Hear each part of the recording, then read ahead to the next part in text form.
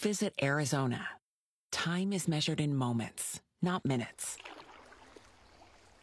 Like the moment your work stress disappears as you kayak through the canyons.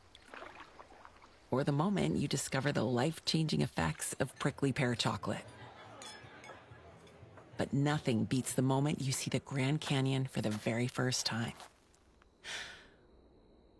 Visit a new state of mind. Learn more at hereyouareaz.com. This is Canton's Morning News with Tam Cook.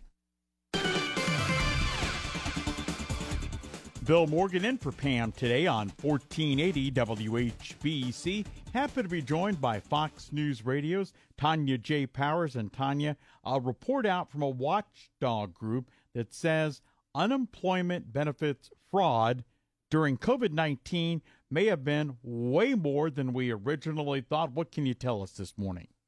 Yes, this is a Government Accountability Office report, and they're estimating that as much as $135 billion in unemployment insurance benefits may have been fraudulently obtained during the pandemic. There's a lot to kind of unpack here for context, and let me kind of give you some of that information. So last December, the GAO estimated that about $60 billion may have been lost to fraud during the pandemic. Then they came back and said that that was an undercount. The new report is what kind of jacks it up to about $135 billion. And here's what they're saying happened. They're attributing the fraud to vulnerabilities in the state and federal partnership that long predates the pandemic. They also say that the fraud was exacerbated by a series of emergency relief measures that were passed by Congress in the early days of the pandemic, when they were trying to get help to people who were out of work, and they're trying to do it quickly. They point out in the report that this spanned the Trump and Biden administration. This is not just an either-or, partisan sort of thing. It's also important to note, when I was talking about the vulnerabilities in the state and federal partnership, the American Rescue Plan allocated about $2 billion to help states modernize their unemployment insurance benefits system and improve the safeguards, hence the gaps in that partnership I was talking about.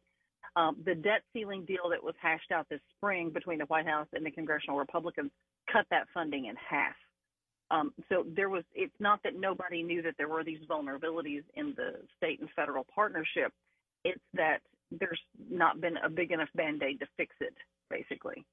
The Labor Department has taken issue with the methodology of this report. They say the GAO, the places that the higher shares of expenditures of unemployment benefits, some of those were categorized as fraudulent when they shouldn't have been. That's why they're taking issue with the methodology of the way that they've put this report together. They say that it should be an estimate of fraud risk rather than actual fraud. The Labor Department also says that they have taken committed resources and taken action to deter the fraud, and they're also working with law enforcement to hold people accountable. The Justice Department in recent weeks has also reiterated that it is still pursuing criminal charges against for COVID-related fraud. They have also said that they have been investigating at this point, up to date, more than $8.5 billion in fraudulent, allegations of fraud. So it's not that nothing is being done here. They do know that it's a problem and that they have been, working to look into it and hold people accountable. This is just kind of a larger number than was originally expected. Fox News Radio's Tonya J. Powers is our guest. And Tonya, I think I take a lot of interest in this story because, like so many Americans, I was laid off as COVID kind of kicked into high gear.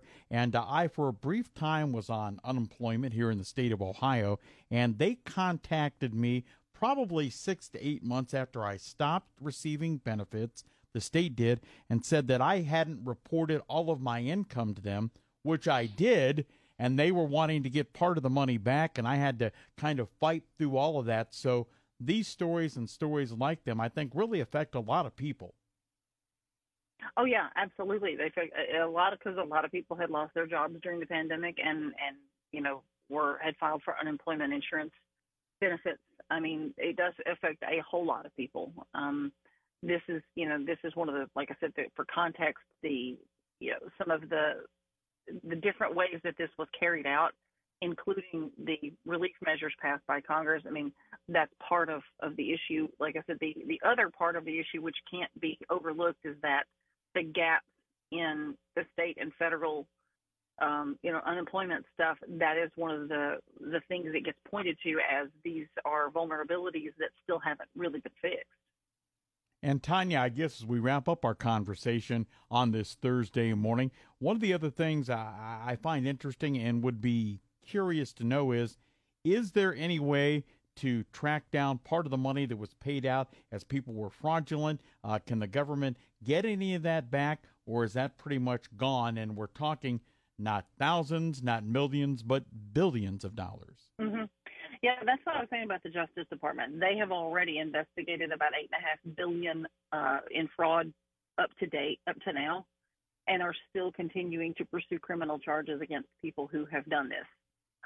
So it is an active sort of situation. They are still going after these people. The Labor Department's working with law enforcement to go after the people who have done this as well.